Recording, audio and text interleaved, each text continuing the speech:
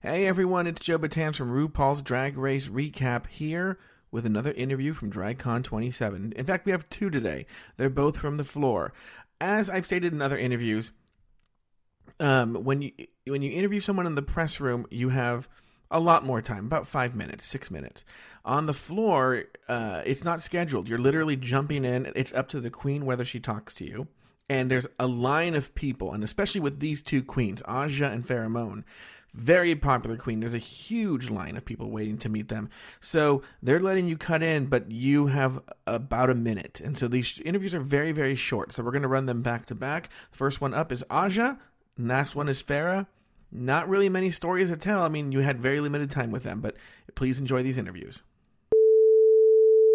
I am here with the one and only, New York's only Aja. Hello, Aja. Hi, how are you? How are you enjoying? Is this your first DragCon? This is my second DragCon, but my first DragCon as a Drag Race girl. When was the last? When did you come the first time? I came last year. And so was it weird because you're already in the application process, and then now were you like lurking, and now you're like here? You're in. Look at there's a line for you. I don't even want to take the time. Well, I came here last year to expand my brand and like really get out there, and I feel like something had to have worked. Yeah. And are you getting a lot of love from the fans?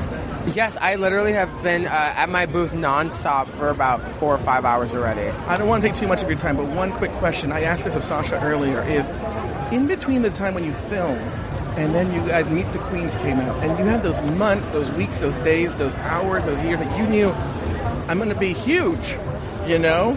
Was that nerve-wracking? How did you prep for that? I was just dying for it to happen already.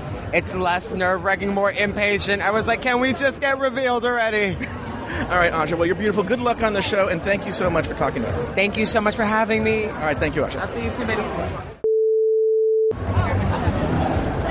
All right, it's Joe Batanz here with Farrah Moan here from Season 9 of RuPaul's Drag Race. Farrah, is this your first DragCon?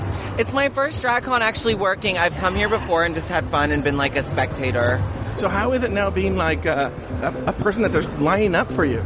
It's so crazy because I still feel like the little loser that used to count change in my sofa and buy hot Cheetos because that's all I could afford to eat that day. So it's like really, really, sometimes I just have to pinch myself because it still feels like a dream.